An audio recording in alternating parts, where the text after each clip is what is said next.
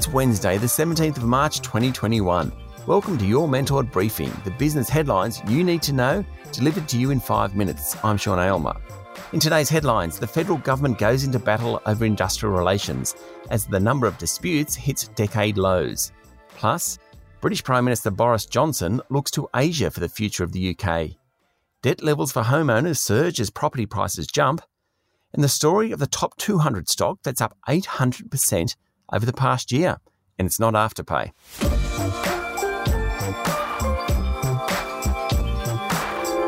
Our lead story, the federal government's Omnibus Industrial Relations Bill is set to go to a vote tomorrow, a vote which Scott Morrison has significant political capital tied up in. Since May 2020, the federal government has undertaken working groups with employers, industry groups and unions to discuss reforms ranging from a new definition of a casual employee, larger penalties on employers who underpay workers, and greater flexibility under modern awards. The bill also seeks to prevent employers from being liable to billions of dollars in back pay after recent court decisions, which said casual workers were entitled to paid leave. The government is now trying to get the bill through the Senate and needs the support of the two One Nation votes and the Centre Alliance. Two other crossbenchers, Rex Patrick and Jackie Lambie, have already said they want a delay in any vote. Ironically, it comes at a time when industrial disputation is at decade-long lows, albeit the legislation is about much more than reducing the number of stop works. Disputation in Australia has been low for more than a year, with just 32 disputes last quarter. That was actually a busy quarter relative to the rest of the COVID-hit 2020. In fact, last year there were almost half the number of disputes and working days lost as 2019, according to the Bureau of Statistics. The Prime Minister has hung his hat on this reform, but it's a huge bill with lots of moving parts. Scott Morrison needs to get it through in some form.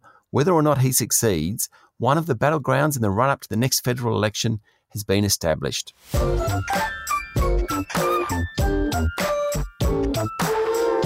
Overseas news, British Prime Minister Boris Johnson wants to tilt his country's post-Brexit international policy towards the Indo-Pacific, saying it was increasingly the geopolitical centre of the world, according to media reports. He also wants to make climate change his number one international priority and said the UK needs to be more of a global activist. China's President Xi Jinping has ordered regulators to step up oversight of internet companies, crack down on monopolies, promote fair competition, and prevent the disorderly expansion of capital, according to the Financial Times. In other words, Beijing is cracking down on the tech companies. Bitcoin went up, and now it's gone down. Over the past 2 days, the value of the digital currency has dropped 12% from its peak of more than $61,000 per unit. The tumble came after media reports that India was going to criminalise possession, issuance, mining, trading, and transferring of crypto assets. And iron ore prices have suffered, down from a 10-year high of $178 a tonne earlier this month to around $168 a tonne. Mind you, that's still pretty high. The fall coincides with increased expectations about China making an announcement about reducing its global emissions, potentially by cleaning up its huge steel-making industry and reducing excess capacity. Iron ore, of course, is the raw ingredient for steel-making.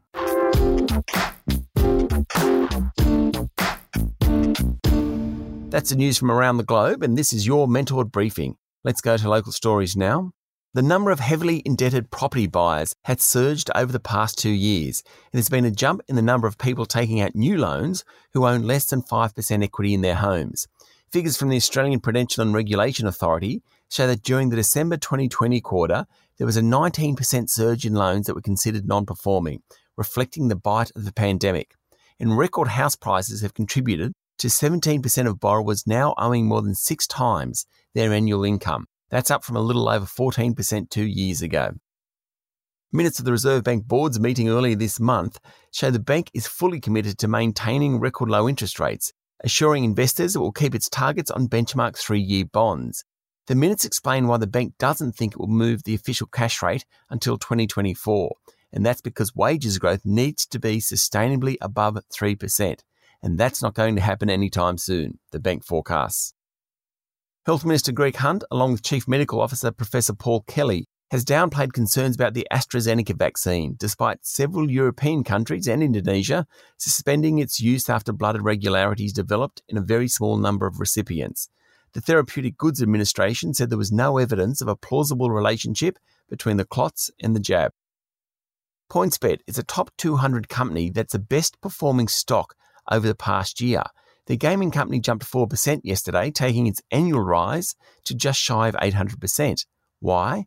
PointsBet operates in the US gaming market, which until recently had been very regulated. But things are changing, and PointsBet is benefiting. Yesterday, it said it had purchased Dublin-based Benac Technology to boost its offering. And on Monday night, New York State said it was considering opening up its market to gaming providers, and that could be good for PointsBet. Its ambassador and presumably large shareholder is basketball great Shaquille O'Neal. That's your Mentored briefing for today. Don't miss out on any updates from us here at Mentored by subscribing to our newsletter. Visit mentored.com.au to stay up to date on all the latest. I'm Sean Aylmer. Have a great day.